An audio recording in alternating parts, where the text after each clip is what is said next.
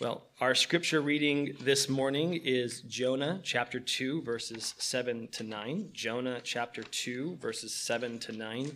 It is on the front page of your bulletin. And again, the passage is Jonah chapter 2, verses 7 to 9. I'll read that now. This is the inspired and inerrant word of God. When my life was fainting away, I remembered the Lord, and my prayer came to you into your holy temple.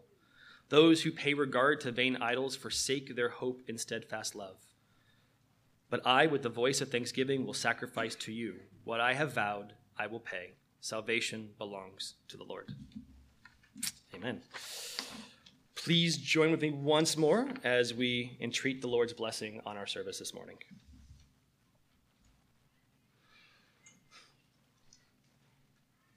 Father, our heart's desire is to lead peaceful and quiet lives, godly and dignified in every way.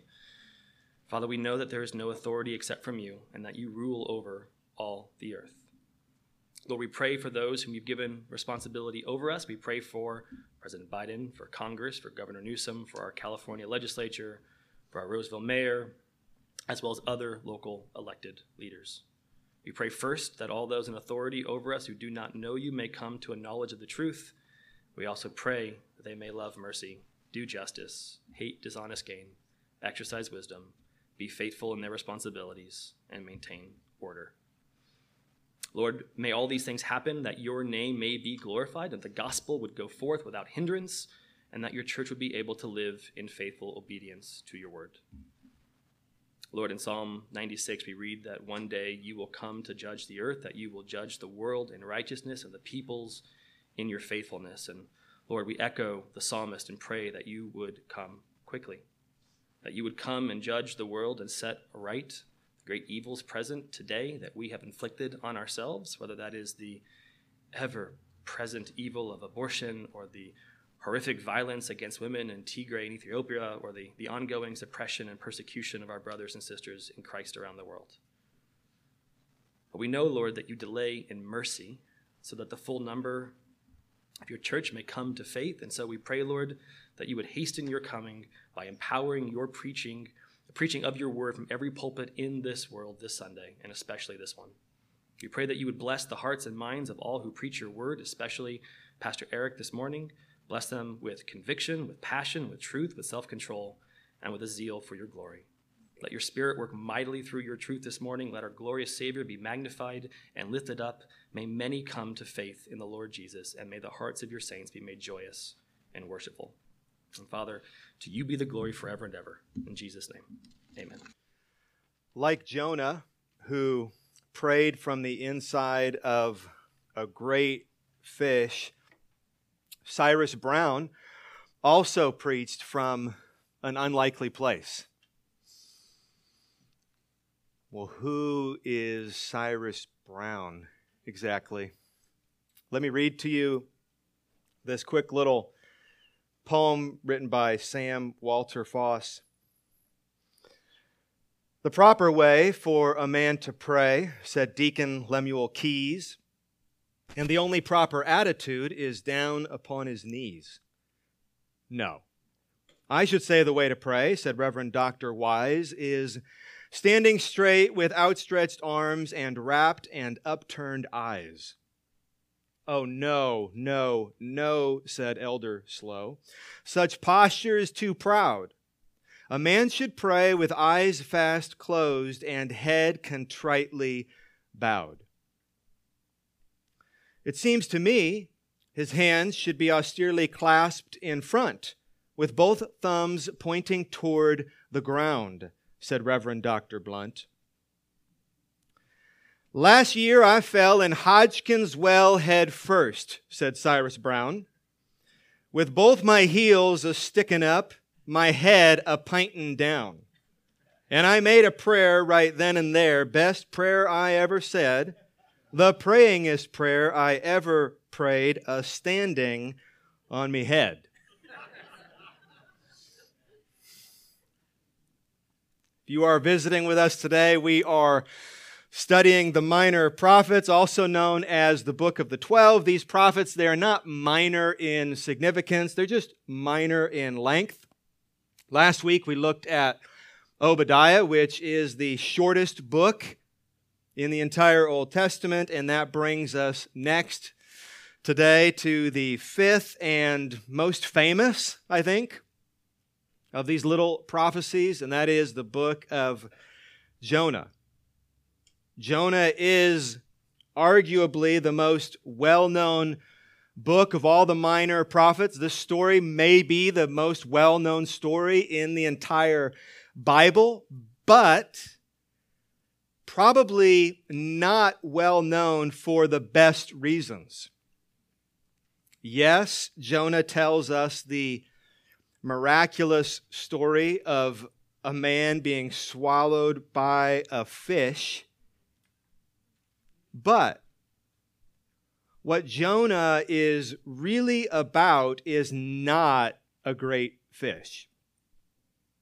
It is about the great compassion of God.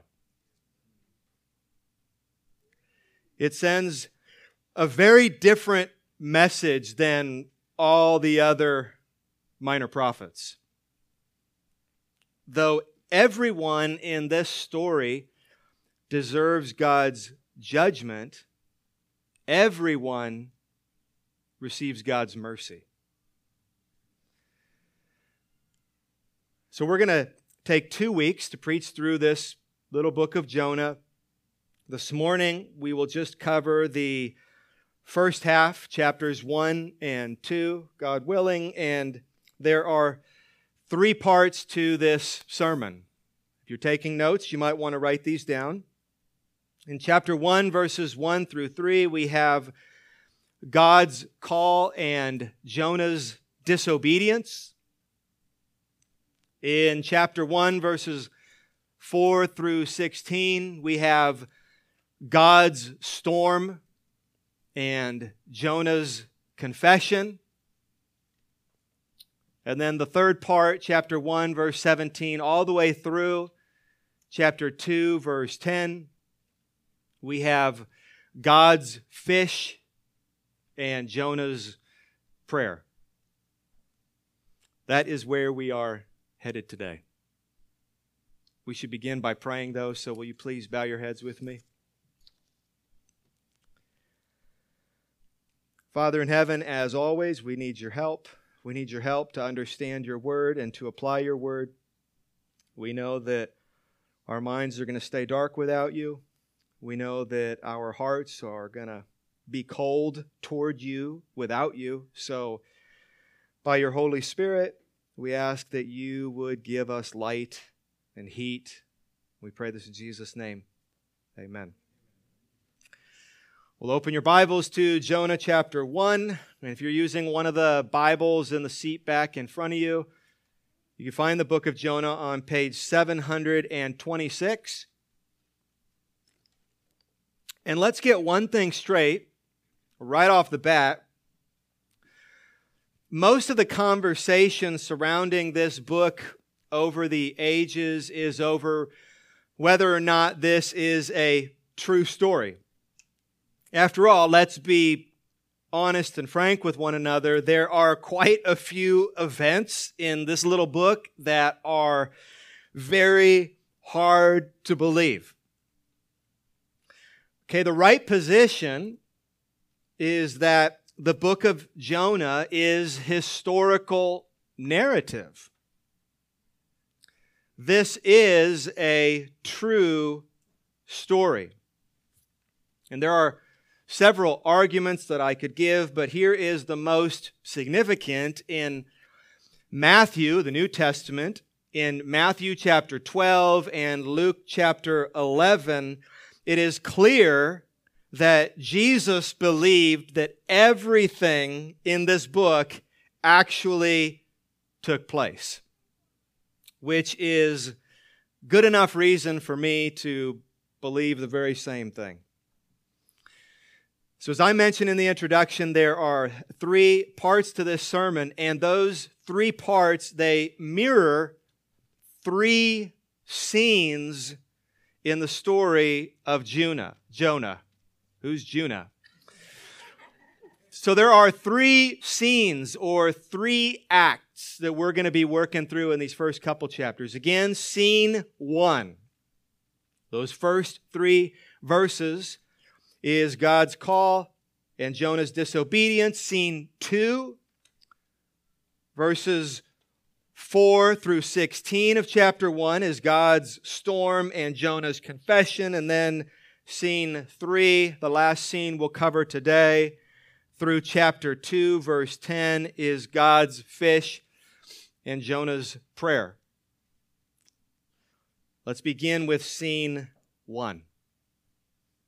Chapter 1, verse 1.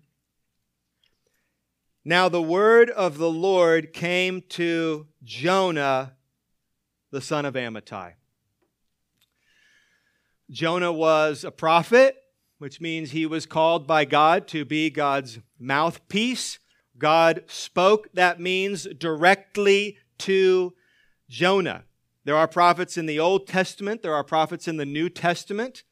According to Ephesians 2:20 and elsewhere, they were part of laying a foundation, which means we no longer have prophets, but we have their prophecies. We have their words. God no longer speaks to us through His direct voice as He did to men like Jonah, but He speaks to us through His written word. So Jonah was one of those prophets. He was a mouthpiece of God. And he was ministering during the reign of King Jeroboam II. So if you care about dates, that means that he was prophesying between the years of 786 and 746 BC.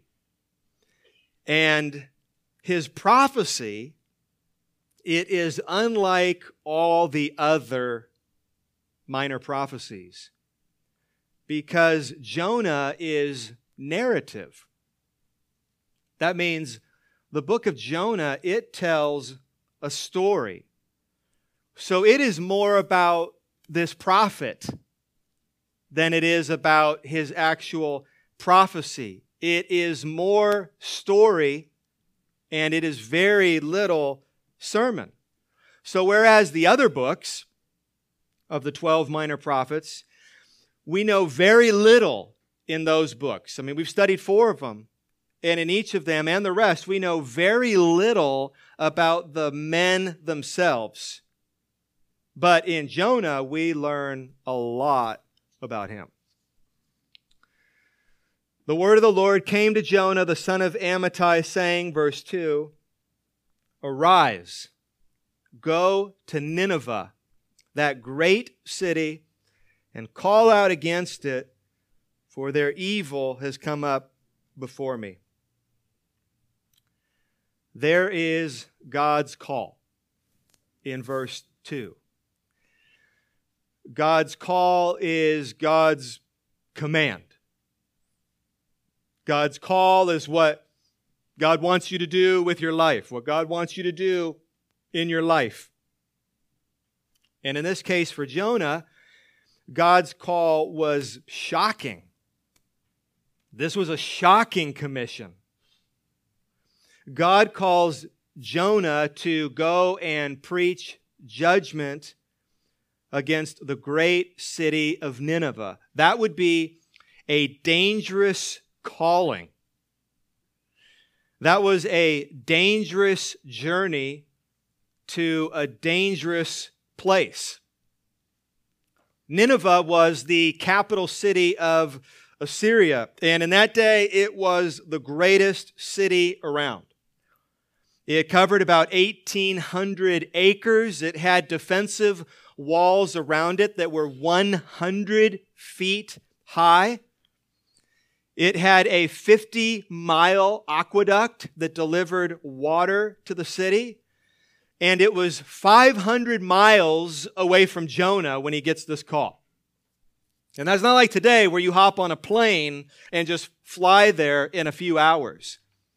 500 miles away, northeast of Jonah, which would be in modern-day Iraq. So that journey alone would take months and would be very dangerous.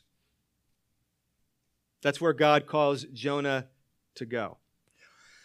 And then once he got there, the danger was far from over because this was a dangerous people.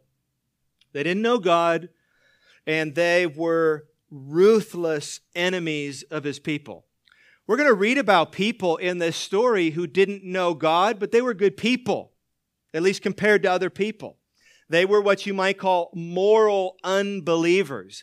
That's not what was happening, though, in the city of Nineveh. The Assyrians were definitely immoral believers.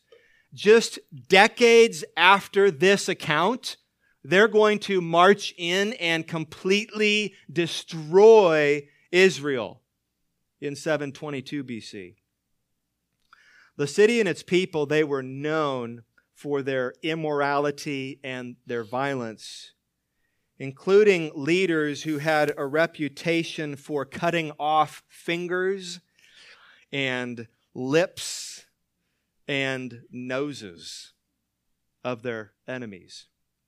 We find these things boasted in and depicted in reliefs all throughout the ruins of that city today.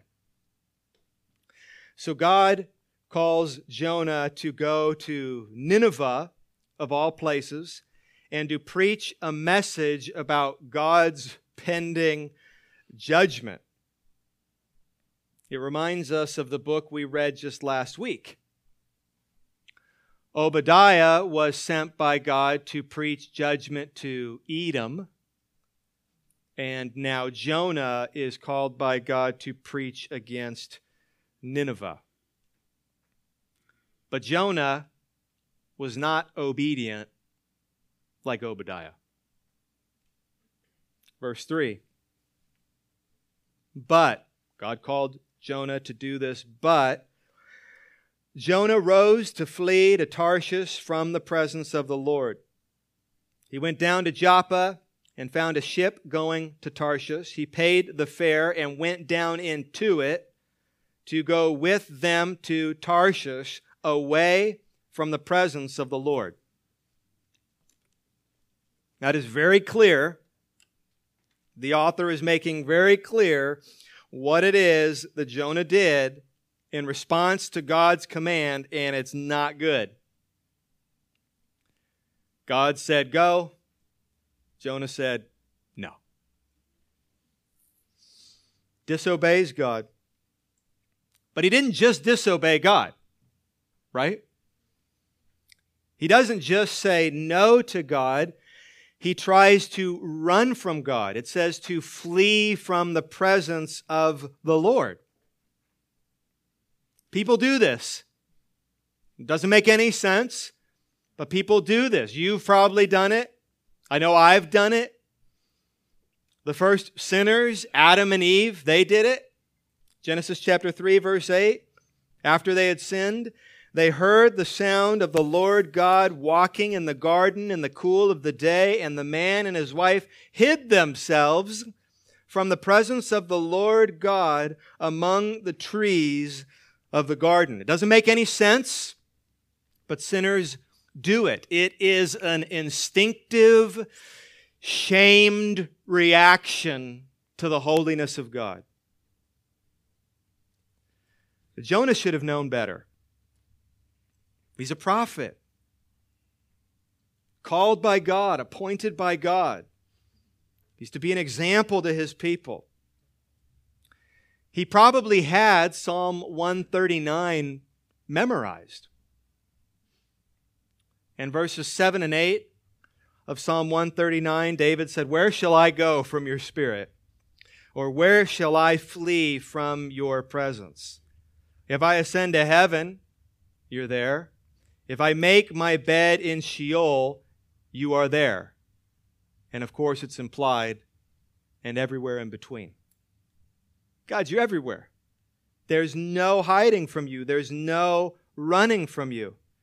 Yet Jonah disobeys God, and then he runs from God.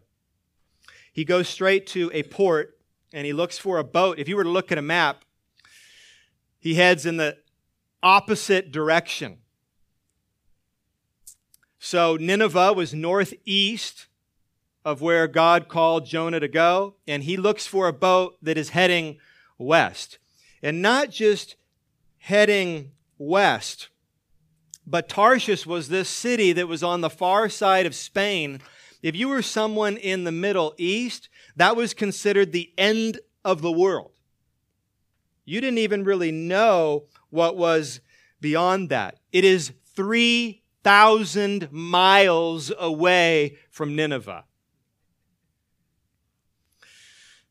Not good, Jonah. Not good. Jonah, like so many central figures in the Bible, is an anti-hero. This is one of the lovable things about the people in God's Word. They are not polished and perfect people, lest we think that we need to be polished and perfect to have the favor of God. An anti-hero, if you don't know what that is a central character in a story, movie, or drama who lacks conventional heroic attributes. Now start running through central figures in the Bible other than Jesus. They're just about all, maybe they are all anti-heroes, and Jonah's no exception.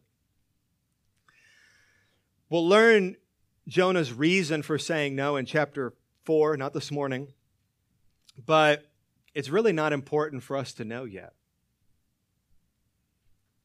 There is no good reason to disobey God.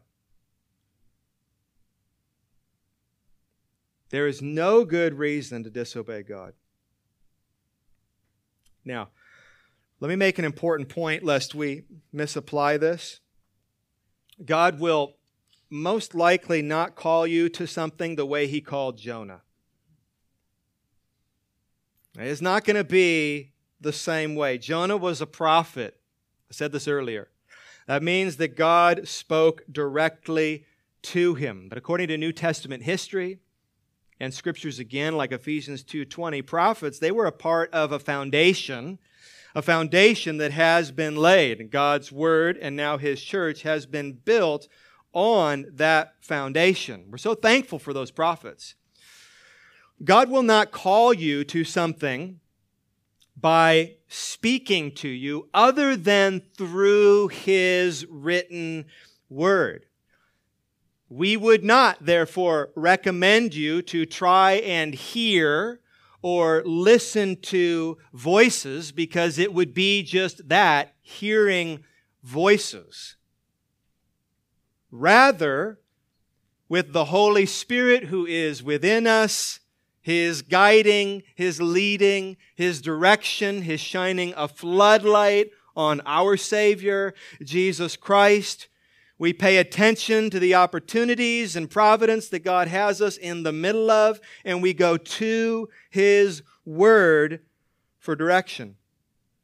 Now that said, God will make some callings perfectly obvious to you. If you are married, He has called you to love your spouse. If you are a parent, God has called you to raise your children.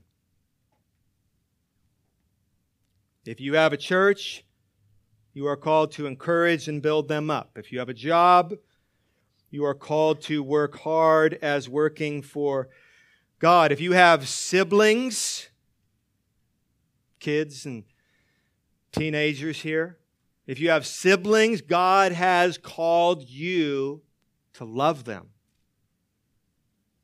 If you have parents, you're called to honor them. If you're faced with temptation, you are called to obey God, and so on and so forth.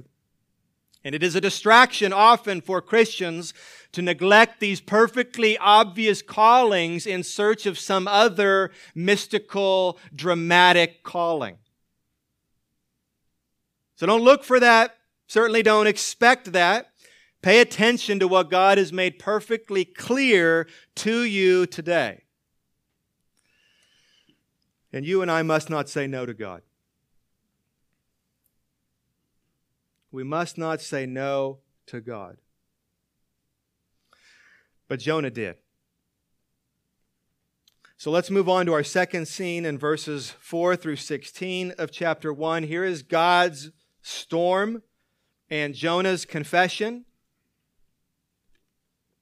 Psalm 33:7 says, God gathers the waters of the sea in jars.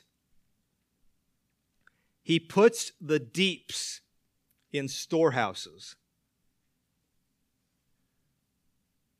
That means the ocean belongs to God. And He can do whatever He wants with it.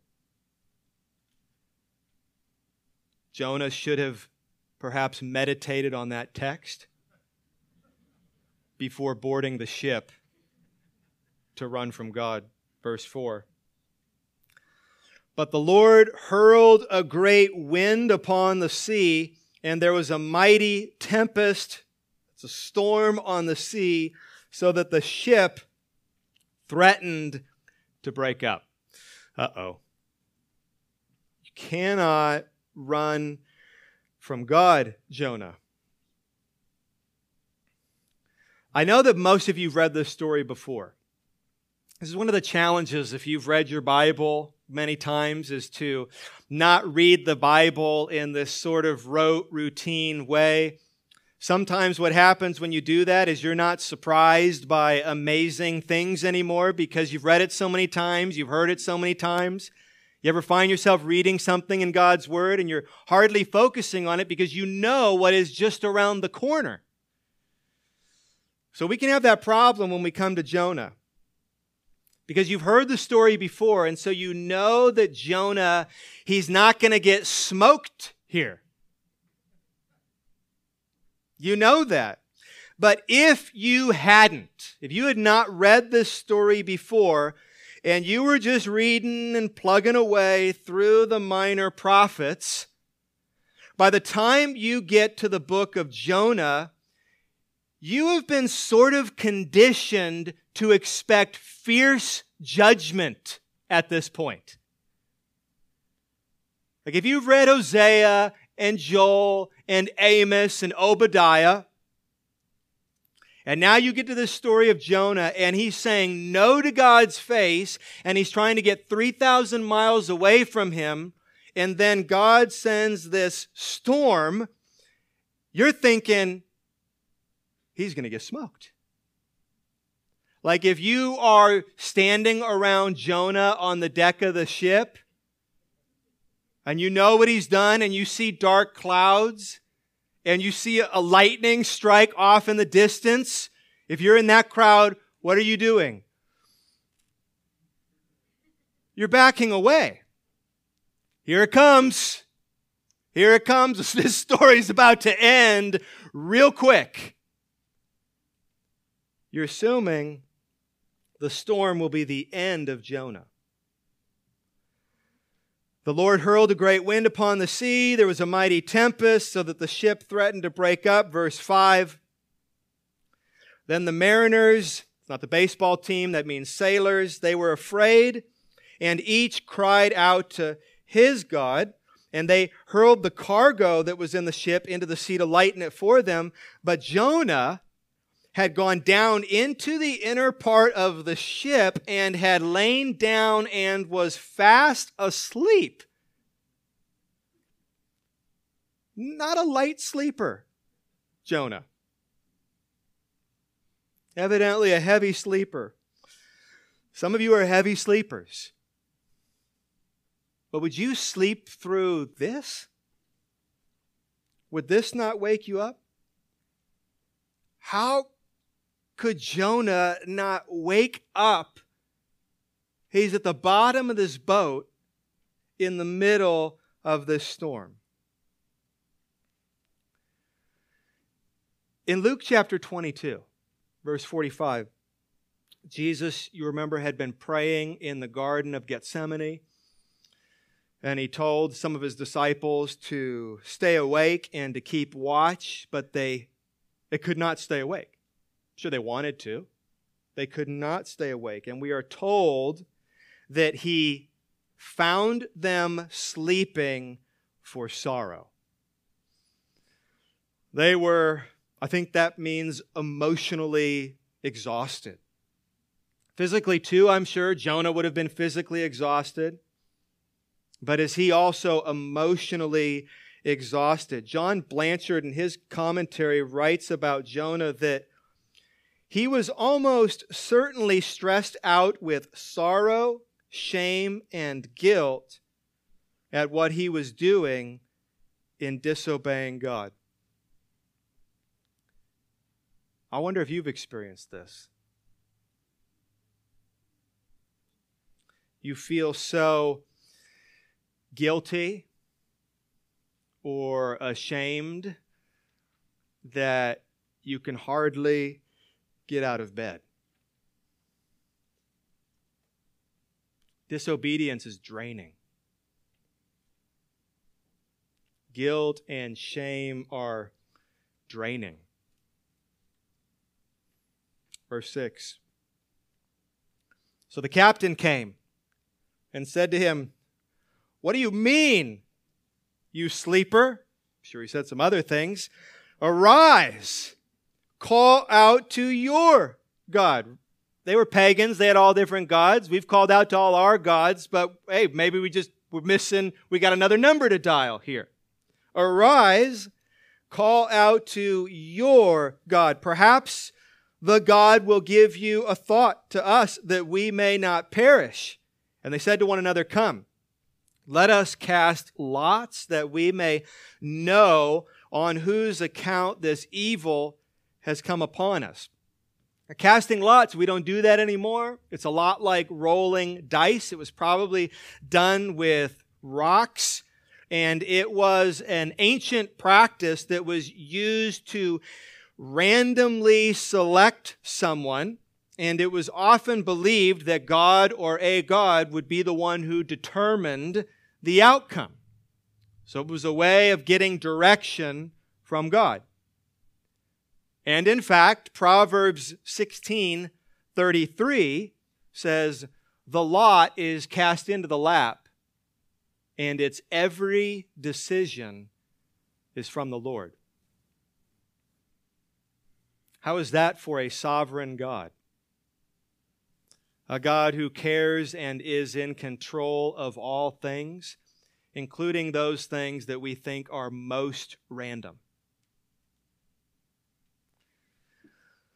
So they cast lots, verse 7, and the lot fell on, dun, dun, dun. Surprise, Jonah. Then they said to him, "Tell us on whose account this evil has come upon us. What is your occupation? Where do you come from?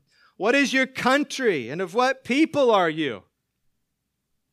And he said to them, "I am a Hebrew, and I fear the Lord, the God of heaven, who made the sea and the dry land." Then the men were exceedingly afraid and said to him, "What is this that you have done?"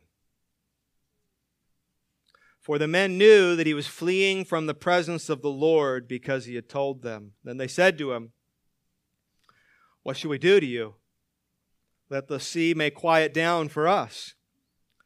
For the sea grew more and more tempestuous.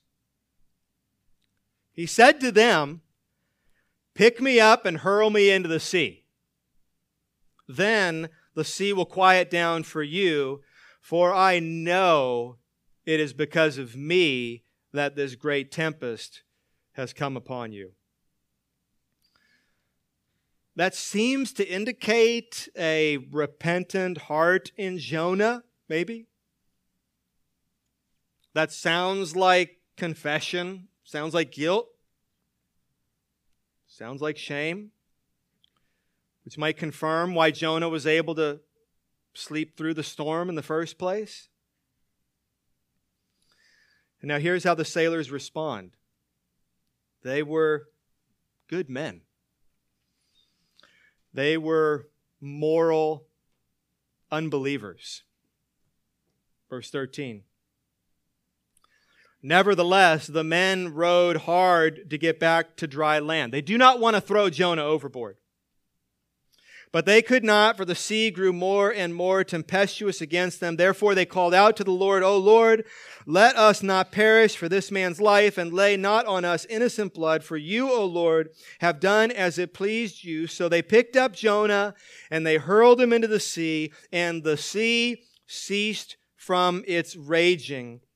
Then the men feared the Lord exceedingly, and they offered a sacrifice to the Lord and made vows. Again, if you are reading this for the first time, there's the judgment you expect. And you might think the story would just end here. Thought it was going to end with the storm, but God is sparing these innocent sailors. He gets Jonah now thrown into the sea. There it is. There's the judgment of God. There's the message of Jonah. Don't run from God. If you do, He will find you and He will kill you. That's sort of a minor prophet message, isn't it? Don't disobey God. Don't run from God. Don't cross God. That's not the end. The story does not end with God's storm and Jonah's confession. There is a third scene. God sends a big, fat, merciful fish. Chapter 1, verse 17. Let's read it together. And the Lord appointed a great fish to swallow up Jonah. And Jonah was in the belly of the fish 3 days and 3 nights. This is hard to believe. That is why people have fought over the authenticity of this book for so long. But if you believe in Jesus resurrecting from the dead, believing in this great fish is really no big deal.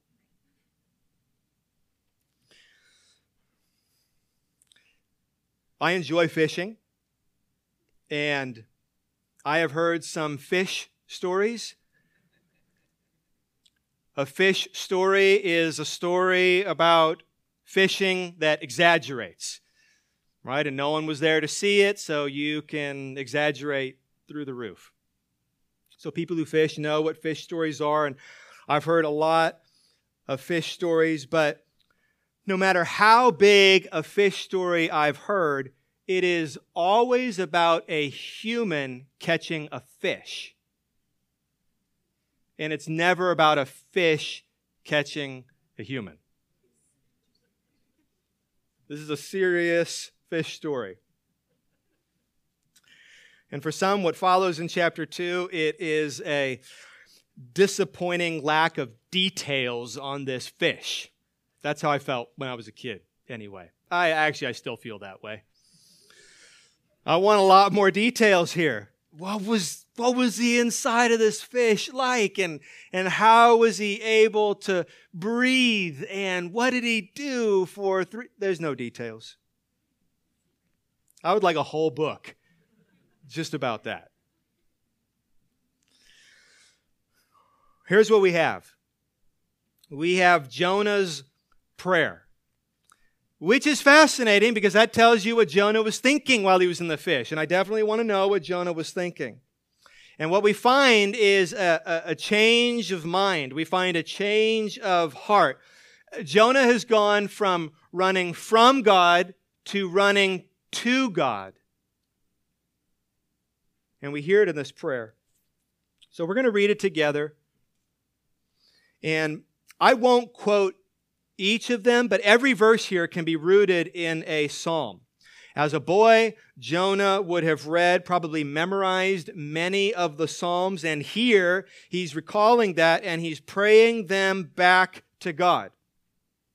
The Psalms, you know, in your Bible, they are a collection of songs and they are a collection of prayers that were sung by God's people. And you can find in them just about every single human emotion and experience. And so many of you, when you're going through it, whether it's on the mountaintop or whether it's in the valley deep, you have found places in Psalms where you can identify, and it is a good and great thing to cry out to God with those words. So here's Jonah and the fish. What am I thinking? What am I feeling? And you hear these Psalms come out. Let me just read it to you. Then Jonah prayed to the Lord his God from the belly of the fish, saying, I called out to the Lord out of my distress, and he answered me. Out of the belly of Sheol I cried, and you heard my voice, for you cast me into the deep, into the heart of the seas, and the flood surrounded me. All your waves and your billows passed over me. Then I said, I am driven away from your sight. Yet I shall again look upon your holy temple. The waters closed in over me to take my life. The deep surrounded me. Weeds were wrapped about my head. At the roots of the mountains I went down to the land whose bars closed upon me forever. Now here's the turn. Yet you brought up my life from the pit, O Lord my God. When my life was fainting away, I remembered the Lord, and my prayer came to you into your holy temple. Those who pay regard to vain idols forsake their hope of steadfast love, but I, with the voice of thanksgiving, will sacrifice to you what I have vowed I will pay. Salvation belongs to the Lord.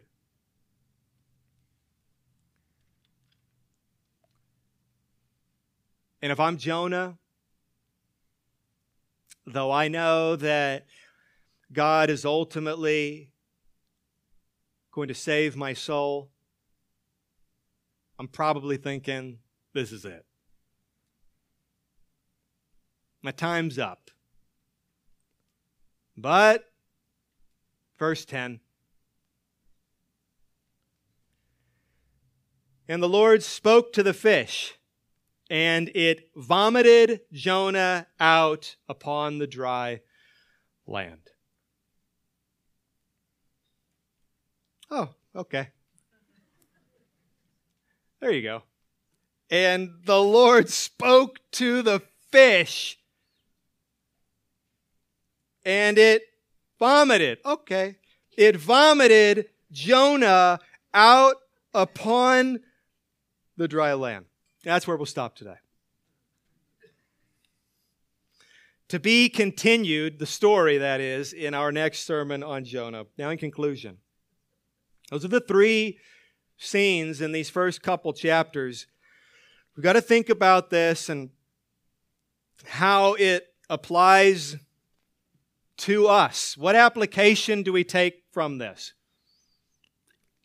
Avoid large fish. This is a very unique book. Remember that. So it's going to work different than the others. It's going to apply different than the others.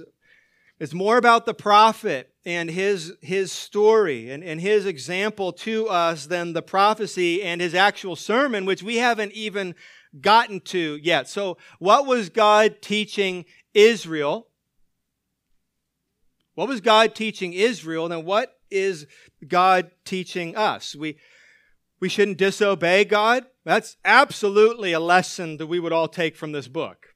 We should not disobey God. It will not go well for you if you disobey God. we should not run from God. These are foolish things. They are wrong to do, and they are just plain foolish things to do.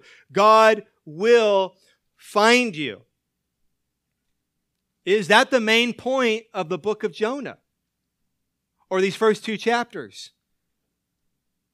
I don't think it is. The book is certainly about the sovereignty of God.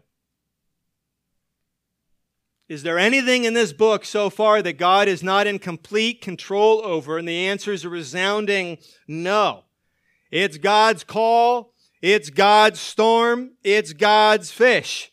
It all works for God. And how does God exercise His sovereignty here? To what end? The storm He sends, this great fish, all under God's control. What is God doing? Let me read you a quote from James Boyce.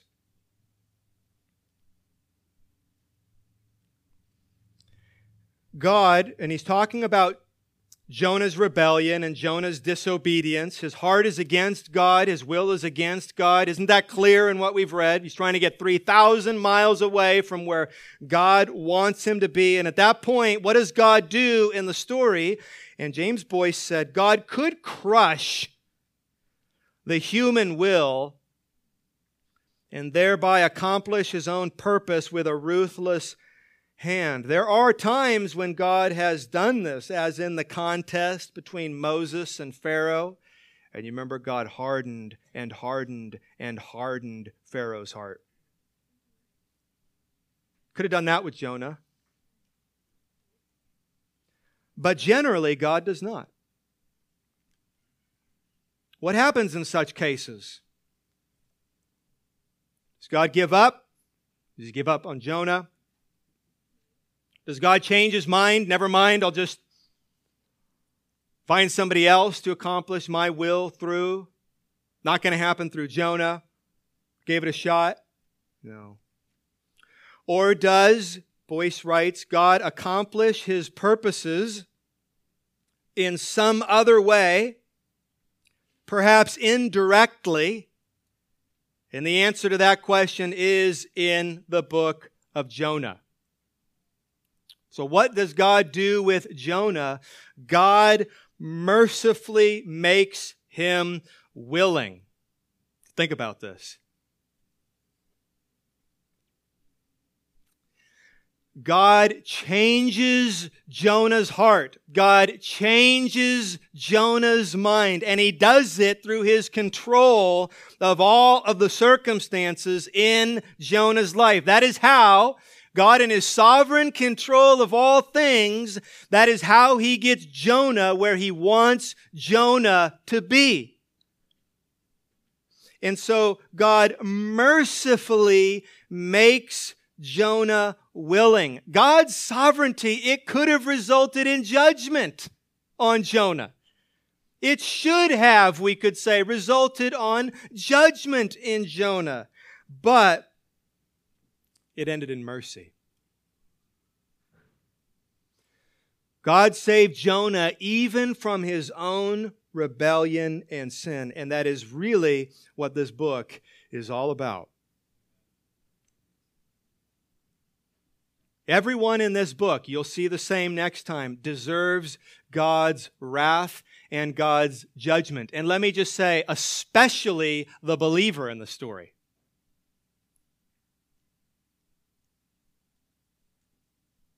Everyone deserves God's judgment in this book. And guess what happens to everyone in this book? They receive God's mercy. The sailors, God's mercy. Jonah, God's mercy. Next time we'll even see the Ninevites, God's mercy. Jonah has shown mercy at the brink of death. You hear him describe it in his prayer. He and the sailors, they deserved death. Storms should have been the end. Fish should have been the end. It is a reminder that we never descend so far to be out of reach of God's mercy.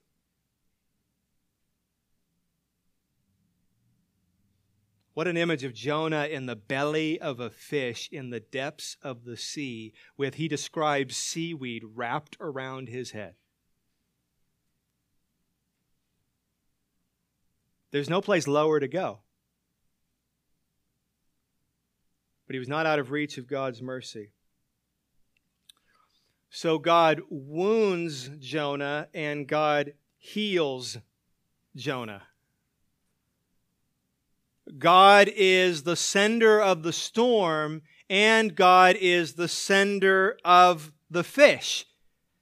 The storm works for God, the fish works for God. That judgment, the punishment, that works for God. That discipline, that works for God. The salvation, that works for God. It all works for God. God is in control of all these things. And to what ends for those he loves? Mercy. Compassion.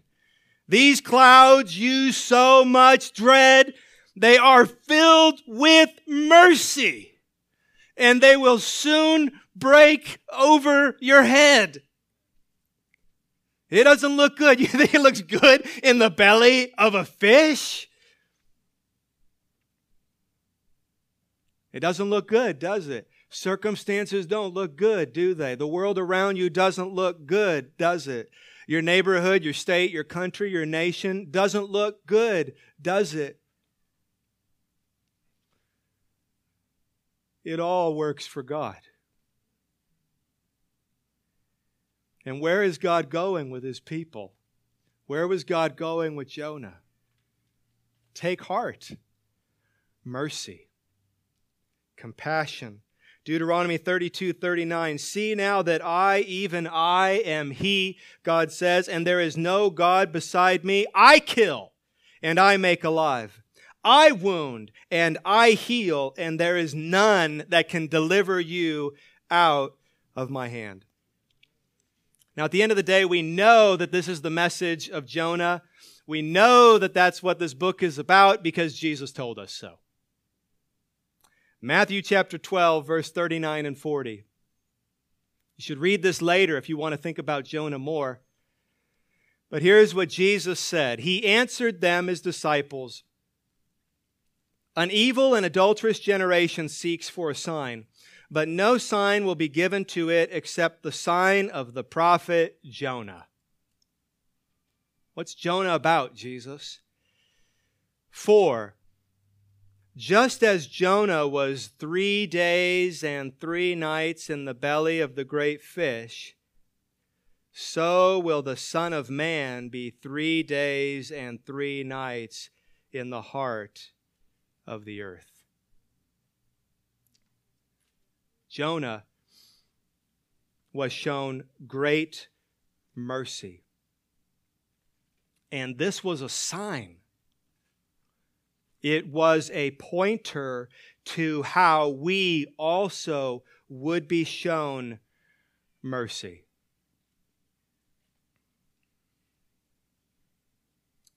This is not only a story about God showing mercy to Jonah. It is a picture of how we also will be saved. It looked like it was over for Jonah. 3 days. For 3 days, it looked like it was over for Jonah. But on the third day, he was victorious. On the third day, he was delivered. So too, after the death of our Lord and Savior Jesus Christ, for 3 days it looked like it was over. It looked like he was done, and so it looked like we were done. But on the third day, he rose from the dead. To accomplish what he said he came to accomplish. And what was that? It was to extend mercy and compassion to his people. So much love and mercy and compassion that there was a way to save you and I from our sin. And that's it. That salvation, of course, Jonah 2:9 in his prayer, Jonah said, salvation is of the Lord. Jonah didn't do anything. He didn't do anything. He was saved by the Lord. You too, Christian, you have been saved by the Lord. You have cried out to God in faith. But even your faith, Ephesians 2:8 and 9 says, has been a gracious gift of God. You cried out in faith because you were born again. You cried out in faith because you were given new life. You saw God because he opened your eyes. You heard God because he opened your ears. You were, you know this, don't you? Dead in sin.